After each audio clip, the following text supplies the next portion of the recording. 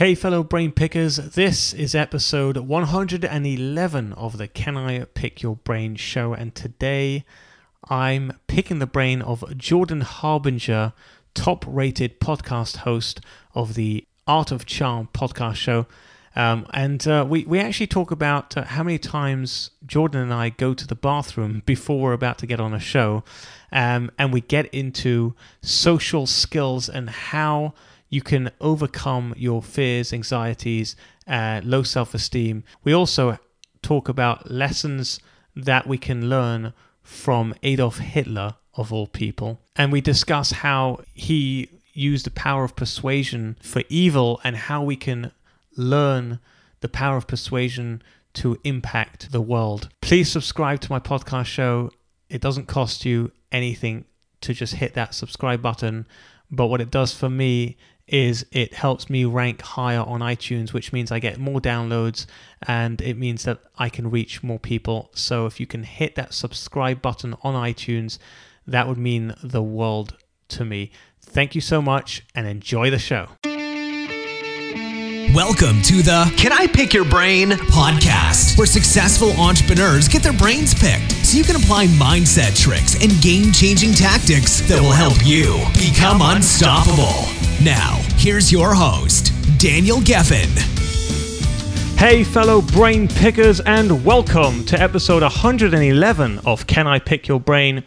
My guest today has been kidnapped twice, and the only reason he's still alive today is because of his ability to talk his way out of and into just about any type of situation.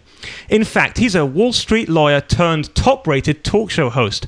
Jordan Harbinger is the owner and co-founder of The Art of Charm, a consulting and coaching company, as well as a top 50 podcast show on iTunes. His show has amassed over 3.8 million downloads per month, and he has interviewed over 700 world-class performers, including Tony Hawk, Shaquille O'Neal, Peter Diamandis, Robert Cialdini, and Gary Vaynerchuk, to name a few. He's been featured in some of the biggest media outlets such as Forbes, Entrepreneur, Men's Health, NBC, NPR, and the New York Times. Forbes has named him one of the 50 best relationship builders in the world. As always, I prepared a short rap to help introduce him. Here goes. He's the host with the most, but he tries not to boast. Managed to stay out of harm with his art of charm. He'll have your attention in the ball of his palm. Smooth talk, confident walk, reverse engineering the likes of Tony Hawk. He's the master of social skills. No need to pop pills or struggle to pay the bills. Social anxiety kills. If you want to know why people buy, watch your nerves die. Stop listening to lie, get confidence in your eyes. Stand up and amplify, then he's your guy. So without further ado, I welcome to you a man fresh as ginger, the one and only Jordan Harbinger. Jordan, welcome to the show, and thanks for letting me pick your brain. That is awesome. I have never. No, that's the second. That's only the second rap I've ever had in my life. Maybe the third. Really? But definitely in the top three. Oh, that's such an honor, man. Coming from you, wow.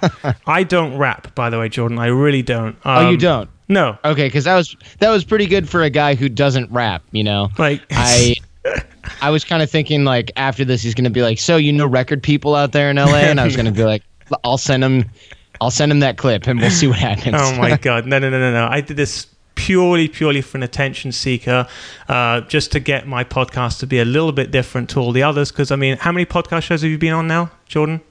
Oh, man. I actually don't know. You know, it's funny you should ask, because at first, earlier this year, I thought, oh, man, I must have been on hundreds and hundreds and hundreds of shows. And then I started counting, and it was still under 100, and then you realize how many shows 100, or now probably like 300, actually is, because in your mind it just seems like, wow, I do one of these every day, sometimes two a day, and then you think, well, wait a minute, that's still, you know, at this point, just shy of, I don't know, 200 at the time or something like that. So I've done it plenty of times, but there's something to be said about just the way that your mind changes things depending on what mood you're in, right? Like when I think about, oh, I'm excited to go on Daniel Geffen's show, you think, oh, I haven't done that many of these. And then when you're in the middle of one where you're just like, oh my gosh, I'm hungry, or when is this going to end? You think, man, I must have done like 10,000 of these. Maybe I should stop now. Right. So it's colored by your emotions. That much is certain. Yeah, so I just basically wanted to stand out because I get so many guests who've been on so many that I figured, because I hear it. I don't know, like you're in a different category because obviously you're a top-rated show, and when they're coming on your show, they know that they're going on to the top-rated show. But with podcast hosts like me, I'm just another show for them, and I hear it sometimes in their voice. And I thought, well, if I can snap them out of that in the intro where they go, holy crap, what, 1 second, a rap? No one's done that. This should be interesting. Then all of a sudden, like the whole, I guess that the mindset changes. And by the way, I'm really glad I have you on because this is something I really wanted to ask you.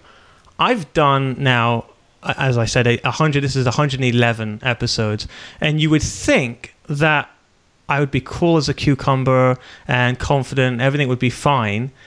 But I still like shake like a leaf beforehand. I take a piss like 5 times, and like, you know, my heart's beating, and I'm nervous that I'm gonna, you know, screw it up. Even though so far, thank God, you know, I haven't screwed it up yet. Well, you don't really know that, right? There could be Right. You could be doing something totally horrible right now that's and true. like not recording, and there goes your perfect track record. No, Yeah. but for real, I'll tell you, I go now that we've already ventured into the TMI area. I go to the bathroom so many times before and often during shows. Really, during? And yeah, Oh, I hold it in. Okay, look, I got to tell you, I tried that for a while, but then there have been times where you're talking with somebody on Skype, no video, as far Right. as you know, Right. and you're like, oh well, you know, I really have to go to the bathroom, and it's distracting me. But I don't want to stop recording. What's more important? And then you're so uncomfortable that you're just ticking, you're looking at the clock, waiting for the clock to time out. So I have a bottle in here, a big one. No, and, stop it. You know, I have a standing desk. So Oh just, my you know, again, God. do the math. But because sometimes you're just like, okay, my back teeth are floating, but this is really interesting. Do I really want to let the fate of this brilliant wisdom die on the vine here? Do I want to let this wisdom die on the vine because I drank an extra cup of tea this morning Dude, or I just- forgot to, you know? I just came up with a good business idea. We could do a catheter for podcast hosts. What do you think? Yeah. Actually, it's funny you should mention that. Not that it's my business, but there is something my enterprise. I mean, but there's something called the Stadium Buddy. Have you heard of this? No. Oh my goodness me. I know where Okay. you're going with this. Yeah, it's and you can imagine when you're in Right. a stadium, you go Right. to the bathroom. There's a line. It takes forever. Hmm. So if you go to if you Google Stadium Buddy, I'm just gonna like sort of leave that there. Yeah. Or maybe it's called Stadium Pal. I can't remember, but it's something like that where essentially you put your bits into a plastic bag. The plastic bag has a little spout and cap. There's another bag that essentially is like strapped to your leg, Right. I guess, and you just hope that nobody like kicks you in the leg or that you bump into somebody or that, you know, you sit down in tight pants. But anyway, it's and the tube goes into that, and then there's a little clip so that you can actually go drain it later. Oh my Even at the goodness. stadium if you fill it up. So you can just drink as much as you want. But here's what I don't understand. Yeah.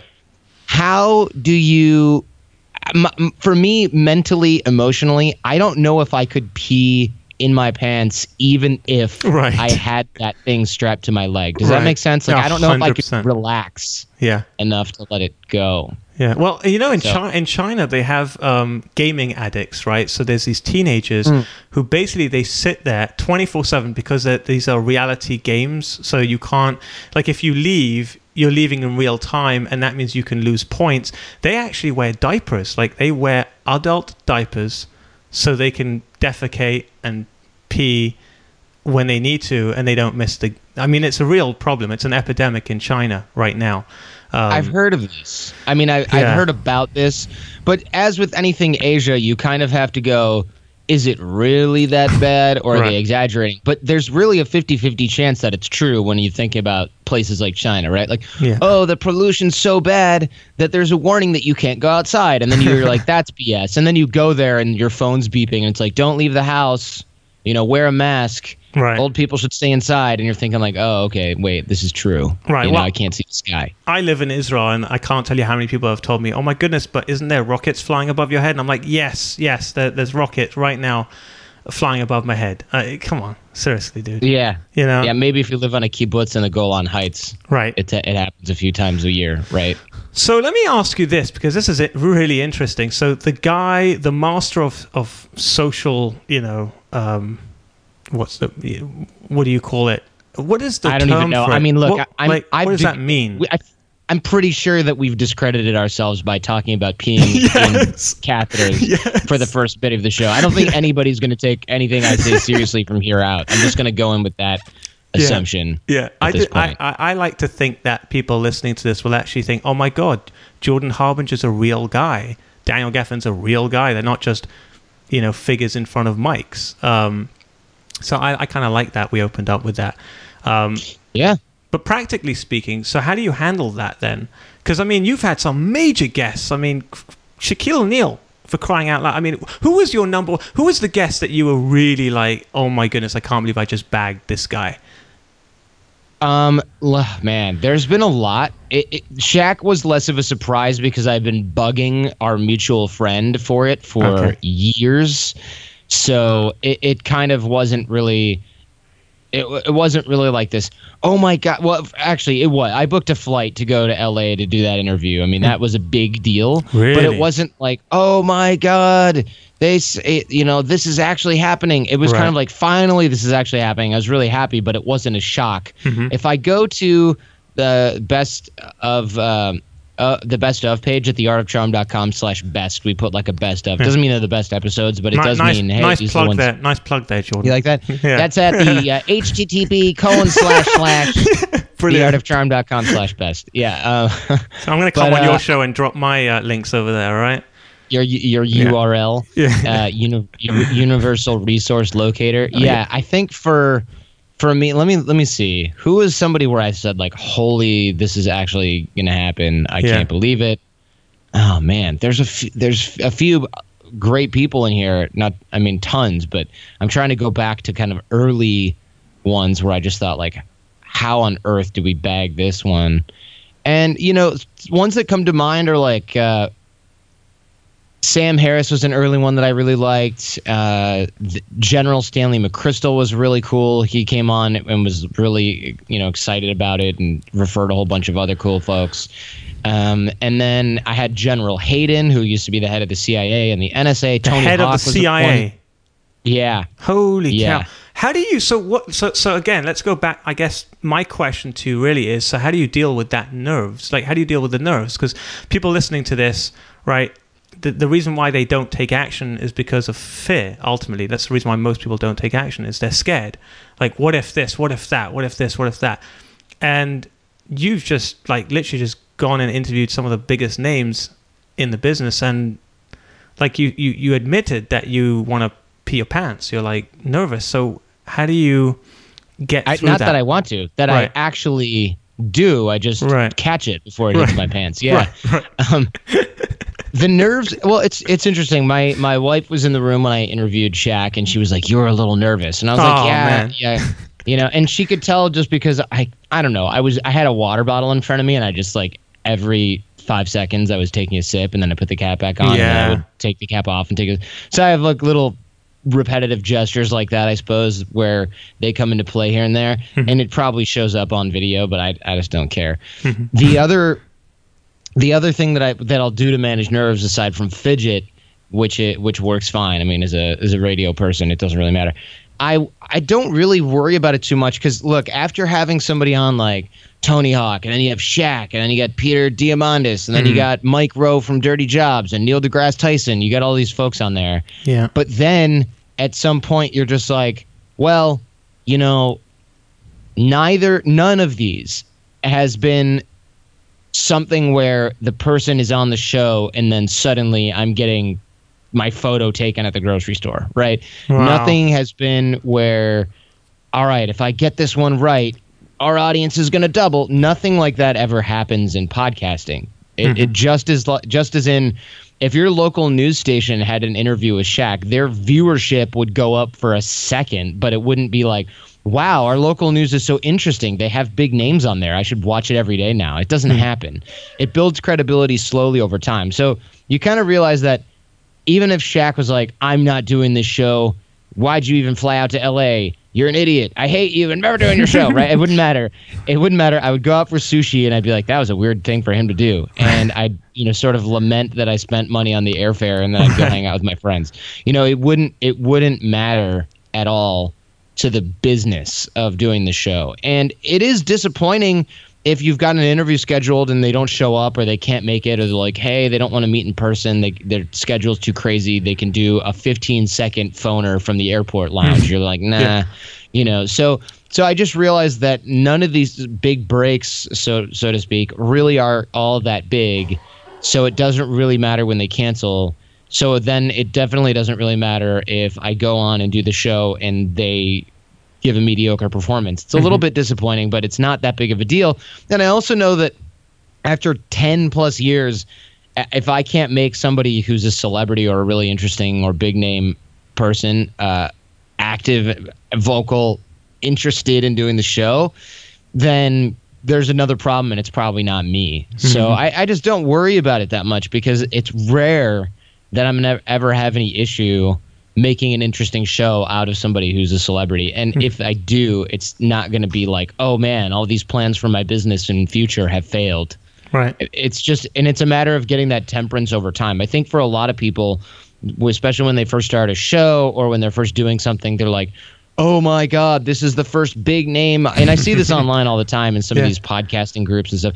This is the first big name I've ever interviewed. And I'm like, who the hell is that? And then you Google them, and they're like Amazon best-selling author of a book that was out 5 years ago, and you're just thinking, like, you have nothing to worry about at all. This person is just as lucky to be on your show as you are on to interview them. So relax. So I can't say that the logical process of thinking about that stops all the nerves, but I can say that when it comes down to it, sure, I'm a little bit nervous. Try to channel that energy into the show. Maybe I drink a little bit too much water and have to go to the bathroom at the end, and you can't use the bottle if you're in the room with somebody else. Right. You shouldn't anyway. So maybe I got to grab that Stadium Pal so nobody knows. But it's really not a big deal. I can't think of a single person recently or ever in the last few years anyway where I've been like, okay, don't screw it up. I'm more hoping, okay, I hope their internet connection works, especially if it's on Skype. Right. By the way, you weren't always a smooth talker, right? What were you like growing up? You were quite shy and a bit of an introvert. Yeah, I was. I was shy, and I mean, social anxiety kind of sounds like it, but I don't want people to think like, oh, this is some sort of weird anxiety issue, because I really think that when people think social anxiety, they think, oh, that's not me, because they're convinced that people who have social anxiety, they like can't function, or they just, they're super weirdos, something like that. And that's just not really how it works, right? It's not really like that. It's more these other things. You'll say, hey, do you have social anxiety? And a person will be like, no. And then you'll go somewhere and they're like, I just don't know what to say to anybody. Oh, I feel like people are staring. Am I underdressed? And you're like, that's social anxiety. It's completely normal, and almost everyone has it, except when we think of social anxiety, we think of people who like can't leave their house and they're phobic of, they see the sun and they run back in, like that show Better Call Saul, where the guy won't go outside without a space blanket on because of electricity.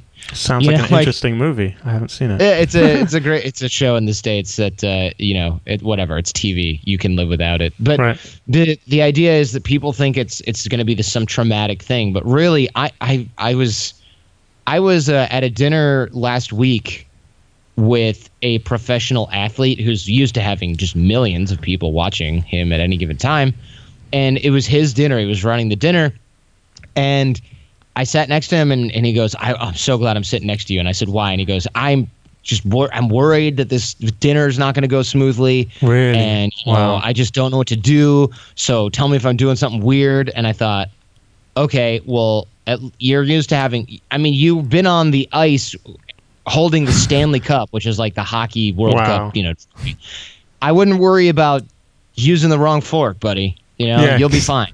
That's really funny. And everybody has it. They just don't think, oh, I have social anxiety. They just think, oh, I don't know which fork to use. Everyone's going to judge me. Well, you've interviewed you've interviewed like over 700 world-class performers. Like, what would you say is the most, I guess, common social skills that they share that made them so successful? The most common social skills that they share? Well, man, I mean, they're all really good networkers. That's for sure. Very, very few people, with maybe the exception of certain artsy-fartsy types of people, they're all really good at making and creating, maintaining relationships. They screen a lot of people out, but they do a good job of it. What's strange, a phenomenon that I've noticed that I think is unusual, is if you try to get a hold of some hacky internet marketer kind of turd who's got a big YouTube channel, man, it could take you months and months and months and months and months, and you're interacting with somebody who can't spell, and they're flaky, and they're sorry, my calendar didn't work, my phone was off. You deal with that all the time. Yeah. You deal with somebody like Shaq, and it's like business done, immediate replies, they show up on time. It's weird, it's kind of like there's a gap where there's the layman who's usually on time, excited to be there, ready for action. And then there's this huge gap of just half-ass nobodies that can't get their crap together, pretend to be famous. They're focused on their Twitter followers or whatever. And then there's another hard line. And then above that seem to be these kind of celebrities, successful folks. And man, they've got it together. And it's not because they're on their email all the time. It's because at some point they've sort of recognized, hey, maybe I should pay someone to do this and get organized, and these opportunities are valuable, so maybe I should stop blowing them off because I'm tired that morning, or assuming that they're always going to be there. And I think that these high performing celebrities are also, or non-celebrities, just successful folks, realize, hey, just because I'm important to this person now doesn't mean they're not going to be important to me later.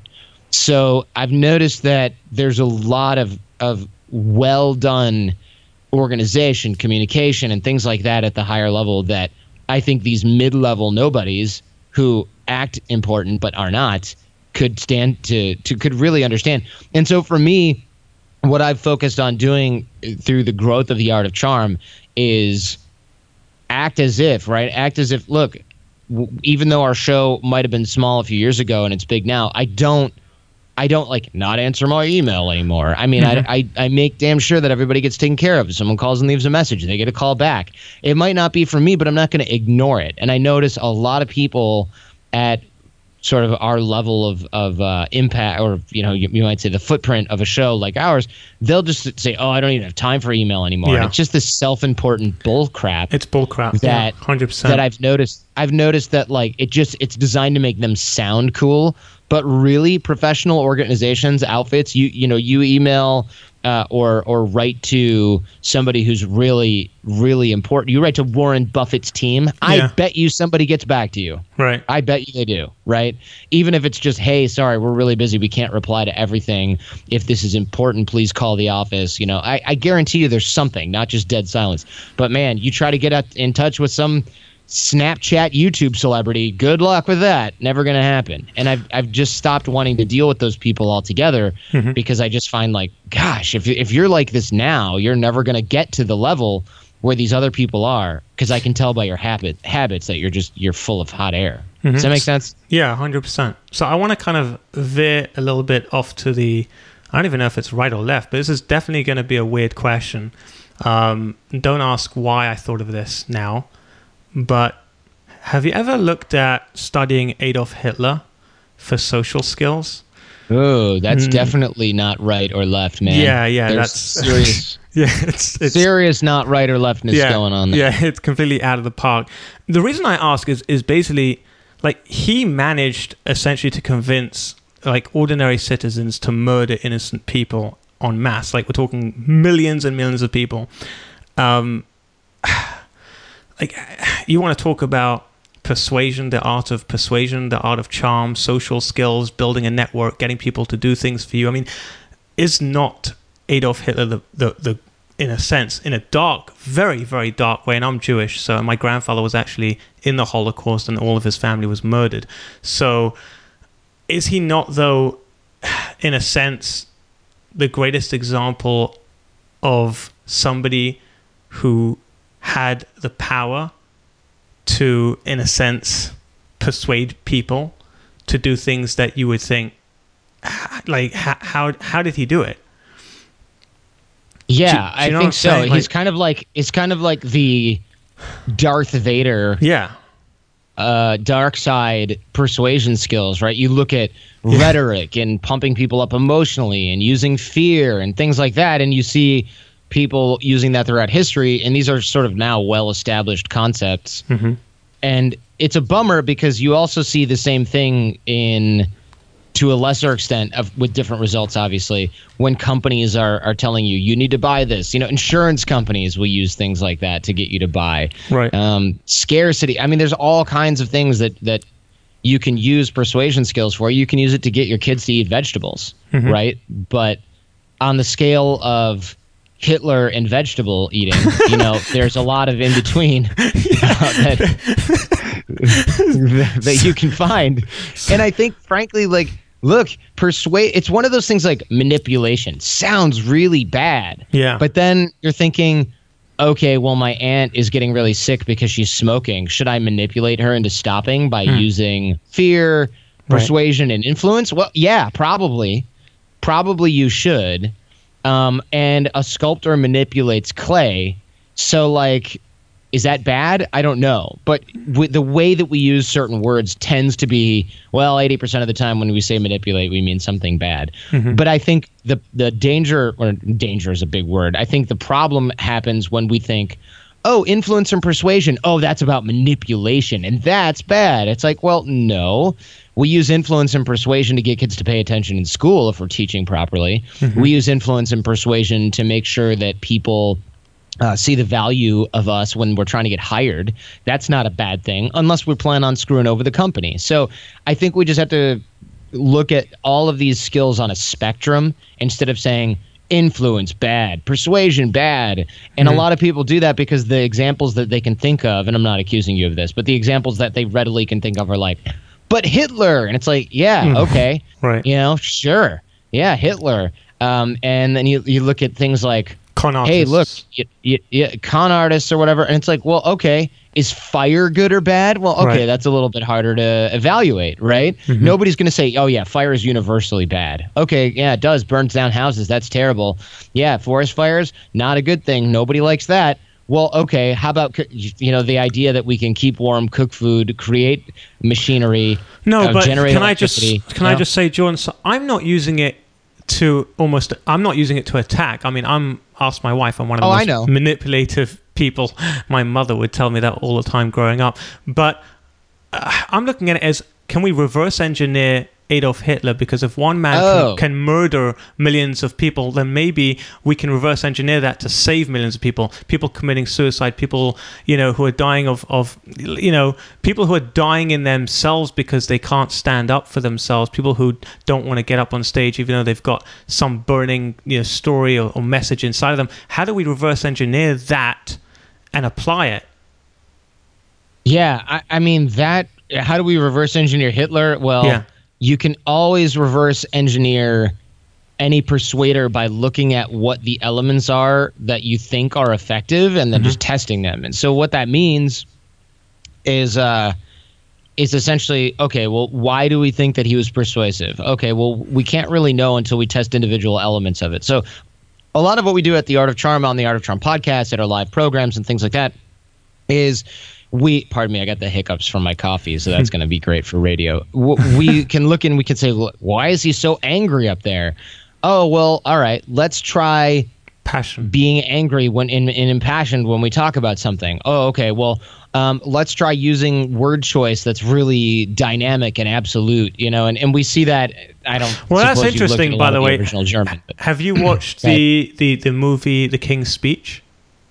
Yes. Right. That was insane. That was amazing. Right. And when he got angry, he was able to articulate clearly. He had no stutter, and that's when he realized that it was when he was extremely passionate about something that he was able to then go and perform. So maybe that's something we can kind of take out of it. One of the things, right? Yeah, I think so. I mean, the element of passion to get over a speech impediment. Great, cool hack. But I think when we test individual elements of something, we can find like, okay, the concept that people mirror each other's emotions is real, especially if one person's in a position of authority. Oh, making something look grandiose by putting them on in front of a huge parade and up high so that people have to look up at them to see them. You know, there's all kinds of psychological tricks and things like that we can definitely reverse engineer. I mean, we see it all the time. If you can see it in the way that North Korea presents itself. That's negative, in my opinion. And you can also see it in the way that people give speeches at the United Nations or in Congress or something like that, which is theoretically are positive. You can see it at a Tony Robbins event if you're into that sort of thing. I'm not really, but you know, you can see that sort of symbolism. Why are you not? Why are you not into Tony Robbins? I just think like I went to one. I'm not saying anything about Tony Robbins himself. I just didn't love the concert environment that I was in with 11,000 people. Right. I was ready to like do work on myself, and I didn't really want to dance and jump around and like massage people next to me and listen to music, you know, for 12 straight hours. The amount of content and learning could have been stuffed into 3 hours instead of 12. Right. And I get why that's used. I'm not saying it's useless or anything. If you're trying to get people interested in self-help and personal growth, you have to do that. But it's not for somebody who's been doing it for 11 years. I don't need that. You could throw it in a book. I'll study it. I'll use it. I'll present it to other people. So it wasn't it wasn't necessarily the content; it was the delivery that wasn't for me. So I know he has other things that he does. That I've got friends who work there, and they're like, "Oh, I wouldn't have recommended that one to you. I would have said come to this other thing, and it would have been better for you, just because they know me." So for me, I'm just not into that particular type of thing. And the same thing could be said for these. Have you ever seen those like Herbalife seminars where it's like, come sell our shakes, and then you go to the stadium and there's people waving Herbalife flags and they're talking about how much money they're going to make? That is, in my opinion, that's a negative element of persuasion, because what they're doing is they're getting people so pumped up that they're not talking about the reality of the situation, which is like, hey, most people don't make money doing this. You're probably not in the black. Selling these things. Right. We're trying to get you pumped up emotionally so that you buy tapes and books and more products, and you take advantage of, or people take advantage of you being there. It's really just like this weird cult mentality, and that is very similar. And again, I'm not trying to compare Herbalife to Adolf Hitler, but I am saying that there are definitely ways that these things can be used for good. You know, if you want to get your kids excited about something and then feed them broccoli, they're probably going to have a better time. You're going to have an easier time doing it. But if you're trying to get people excited so that they buy something that's bad for them, that they can't sell, that's going to cost them money and pain, cause them pain in the long run, I think that's negative. So, yeah, we can definitely reverse engineer these. These concepts themselves are really neutral. It's just the result, the intended result is the problem. You know, you look at con men, and one of their sort of chief modus operandus, because singular, I don't know, is sounds smart. Don't worry, George. Keep going. I know. As long as I sound intelligent. Is trying to get people excited about whatever it is so that their critical thinking skills turn off. When we get excited, our critical thinking skills turn off. That's why whenever somebody's trying to get me really pumped, I'm always like, why? You know, oh, we're at a sports game? Okay, cool. I'll get excited. Oh, we're at a rock concert? Cool. I'll get excited. Oh, wait, there's a sales pitch at the end? That's kind of BS. I think that's shitty that you're, pardon my Latin, that you're trying to get that you're trying to get me excited, because you're trying to get me excited so that later on when you're like, and you can upgrade for $3,000, then I'm like, yeah, wait, I can't do it. Well, hold on, but Jordan, let's be honest here, okay? At the end of the day, business is business, and the reason why most people want to find out how to, let's not use the word manipulate because there's bad taste to it, but you know, they want to learn social skills. They want to be able to persuade and inspire, but they don't want to be a charity. They want to make money, right? They want to, at the end of the day, they want people to take out their credit cards and you know, so that they can go on a vacation and buy a dream house and buy a nice car and take their wife out and whatever it is, or their spouse. So ultimately, we're all kind of doing it, right? We're all doing the dance, right? And we're all trying to sell. So how do you avoid looking like a sleazy used car salesman? And here's the thing. I get people reaching out to me on Facebook or LinkedIn or whatever, or email, and it's the same old drivel. It's like, hey, Daniel, I love your show. And it's like, oh, God. And it's like the small talk. Hey, how you doing? And I kind of feel bad for them because I'm not going to respond because I'm not going to respond because there's just too many of people doing that, and I just don't have time to do that. But ultimately, we're all trying to make it. So how do you do it without coming across as a really sleazy, slimy sales guy? Sure. A couple of things come to mind. One, don't sell something you don't believe in because you won't be able to sleep at night. So if you're thinking, all right, well, I want to learn persuasion, so I'm listening to The Art of Charm because I'm in sales or I run a small business, that's great. But if your small business is selling broken clocks to people so that they can be on time, then you're not going to be able to sleep at night unless you're some kind of sociopath, right? Okay. So step one, sell something that you believe in. Like, I have no problem hyping up Art of Charm products, program. We spend so much time making them good plus I tell people, hey, don't buy anything from me until you listen to the Art of Charm podcast, because if that stuff doesn't work for you, you won't like the products. And if it does, you'll love the products. Can I challenge you on that? Can I Sure. challenge you on that? So you brought up, I will. You brought up Herbalife, and you're like, oh, they build up this whole hype and blah, blah, blah. But the fact of the matter is 90% of the people won't actually get rich because that's just the way the cookie crumbles, right? Tony Robbins, same thing. Everyone dances, rubs each other up the right way, the wrong way, whatever it is. But only about 2% actually go on to becoming best-selling authors or multimillionaires or whatever, actors, whatever. But let's be honest. How many people listen to The Art of Charm, right? And yet, yeah, lots. And let's be honest, how many of them actually make a difference in their lives? How many of them are actually going to go on to be successful, quote unquote, whatever? There's only going to be a small percentage of people that actually apply what you're teaching them and actually go out and do it, right? Right, but it's free. Oh, well, yes, but you've got obviously a business model. You're not sleeping in a cow shed, right, Jordan? You're doing well. Right. You made money. The show is free, though, and advertisers pay. So you pay with your attention, and then if you apply it, you get a benefit. And if you don't apply it, hopefully at the very least you're entertained. But if not, then you've only paid with your own attention. So Got it. I'm not taking your money if you don't actually want to do it.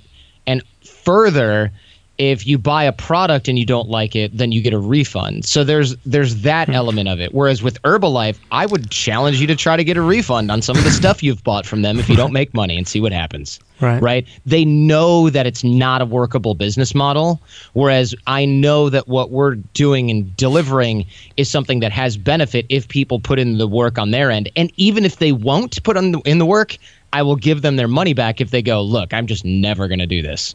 And I'm like, well, it sucks, but here's your money. So there's a huge difference in somebody going, look, I know Daniel's never going to do this, but it's not my problem. Screw him. There's a difference between that and, look, here's a bunch of resources that don't cost anything. If you like them, then you should buy something. But if you don't, then don't worry about it. And then you buy something and you go, look, I'm never going to apply this. And I go, all right, fine. Well, then you're not a good customer. Right. So there's a huge difference between those two things. And the difference is so clear because their entire business model, Herbalife, for example, is predicated upon other people buying the stuff, them knowing that it won't work for them. And even if they put in the work, it won't work. That it is a mathematically untenable business model and that is predicated on lies. And you're going to get a ton of email about this because people love their Herbalife like a religion. So they're going to hate me for this.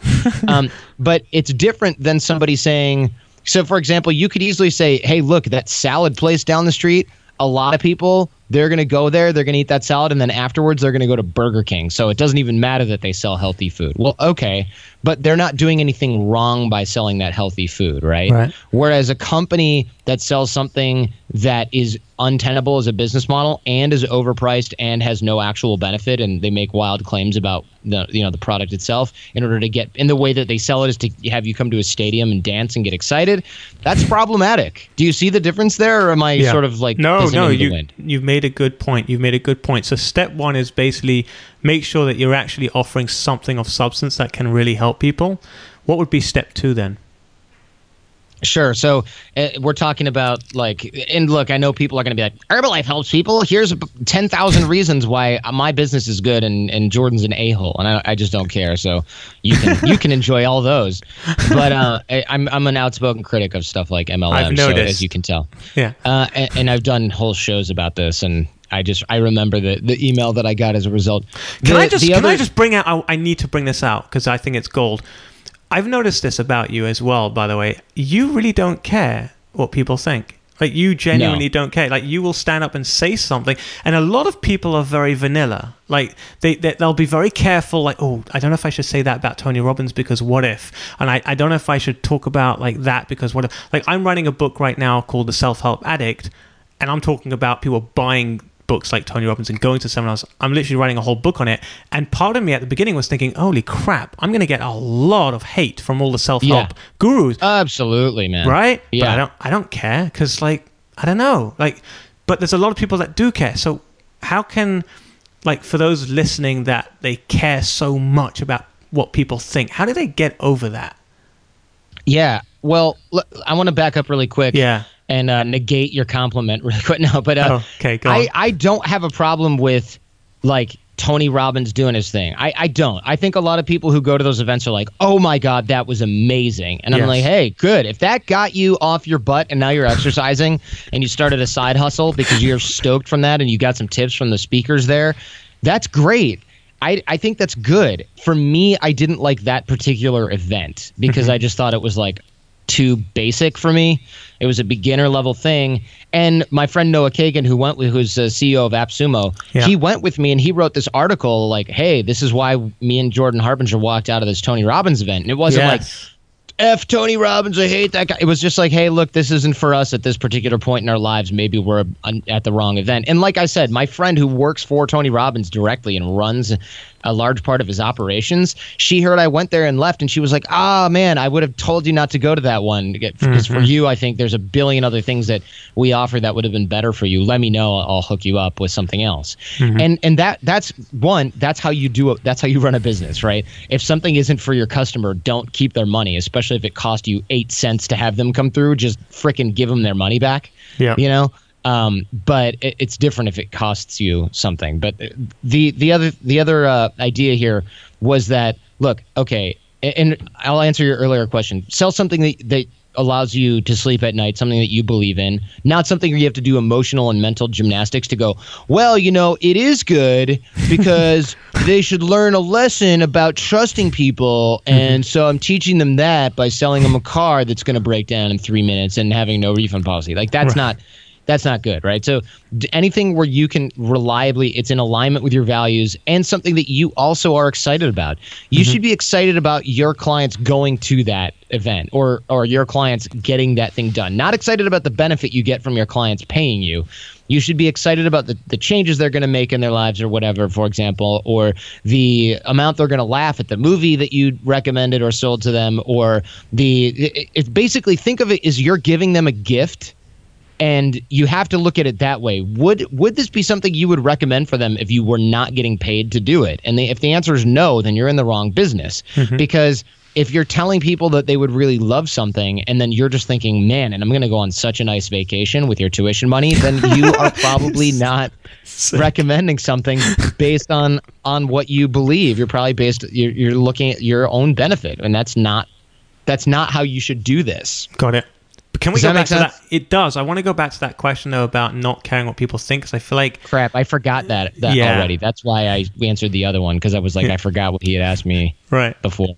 So yeah, go ahead and repeat that, and I'll answer it. Well, it's just that you have no issues with saying something that you believe in, even though you're going to get backlash. And a lot of people, right? That's true. I went to law school. I am technically an attorney. I'm non-practicing. I mean, I was probably just like the worst lawyer ever. Because I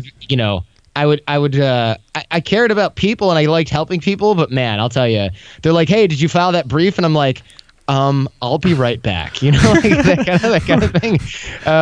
So it just wasn't really for me on that one. But I do feel like standing up for the values is important.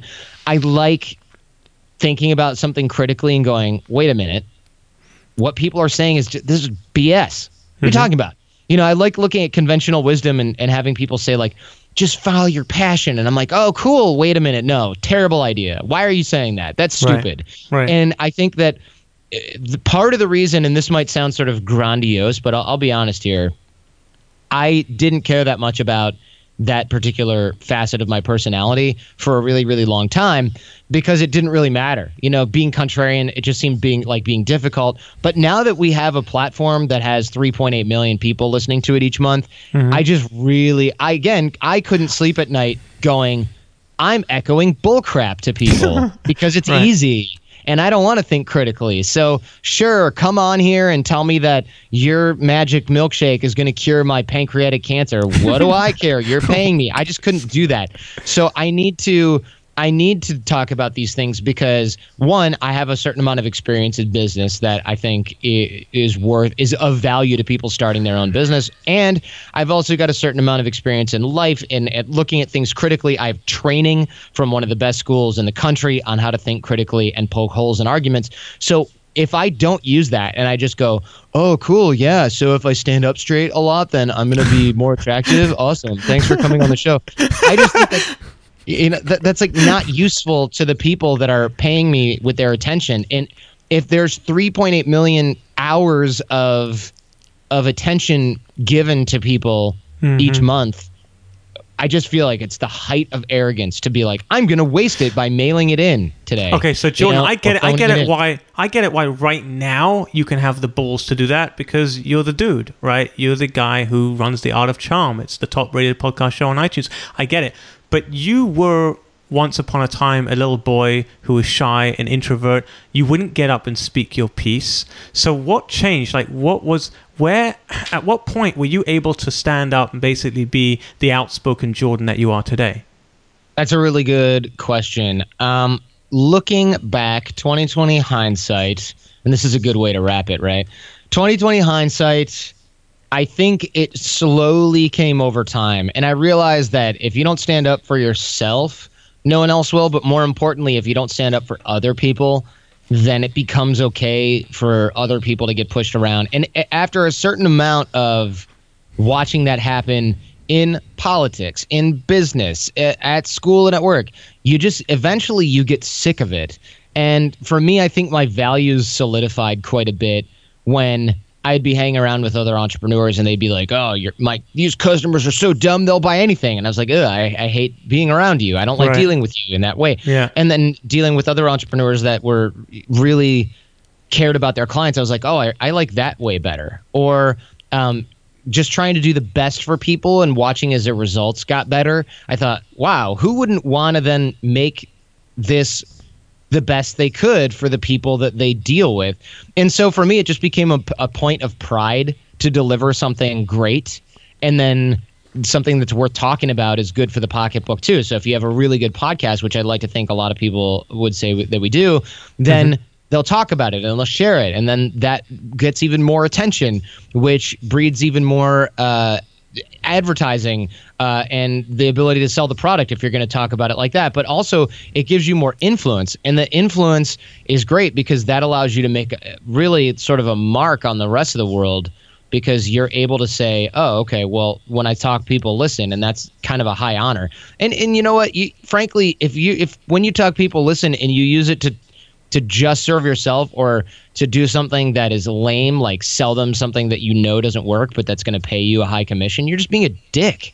And so, like, it's not that hard to not be a jerk. It really isn't. You just have to pay attention to the impact you're having on other people and then make the right choices. Sometimes the choices are hard because you get $10 for the bad choice and $1 for the good one. But long term, people are smart enough to know if you freaking screwed them over by recommending something. Like if you have a sponsor on your show that's like, hey, I gamble using this website. Well, all right, you're a moron and you're just telling people to lose their money. So I won't do ads like that, right? I'll only do ads for things that I like. And so surprise, surprise, the ads on Art of Charm convert better than they do on almost any other show. And I've seen internal documents from advertising agencies that say there's 20 shows that convert well, and we're on that list because people trust what I say because they know I'm not going to say something that's like, well, I hate this company, but they offered me 20 grand, because I don't care about that as much as I care about having people trust me for the next 10 years. So it's about long-term thinking. It's about long-term thinking, which frankly is just not that hard to get through your head once you start zooming out on the timeline far enough. If you're trying to talk about quick wins, then fine. But for me, I've been doing this long enough where I know I want to keep doing it. And you're not going to have the chance to keep doing it. I'm not going to have the chance to keep doing it if I continually shortchange people by taking advantage of them. So it's really not that hard of a calculation.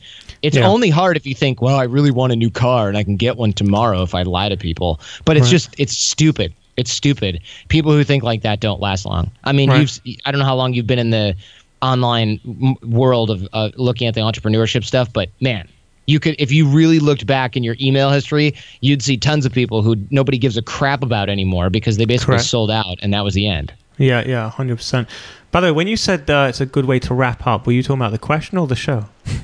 The show, because we're way over the time slot now. We're over. But we've had a good time talking about peeing and Adolf Hitler. I'm trying to figure out what the best title for this show is. It's either what we can learn from Adolf Hitler or how to take a pee while giving a talk, or something really attention grabbing. I mean, I'll leave the marketing up to your team. Yeah, we'll figure one out. So, okay, well, just before we go, I just want to ask you one thing.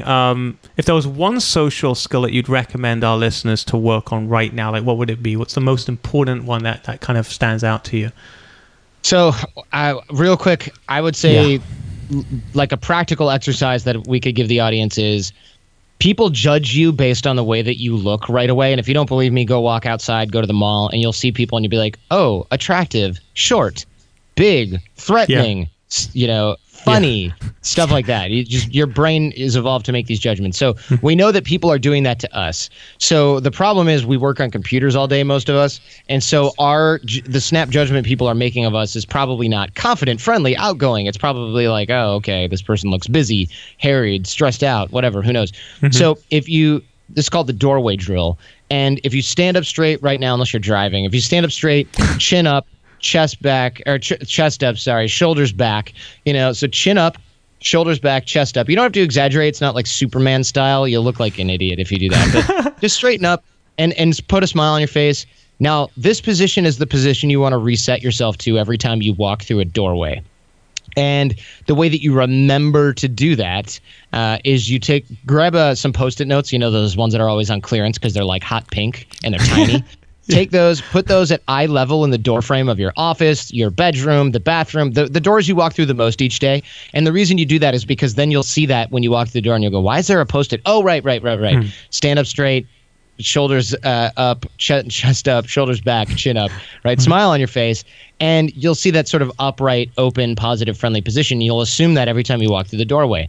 Well, that over time, over weeks, months, whatever, builds the habit of doing that every time you walk through a doorway, which coincidentally is something you walk through every time you enter most rooms.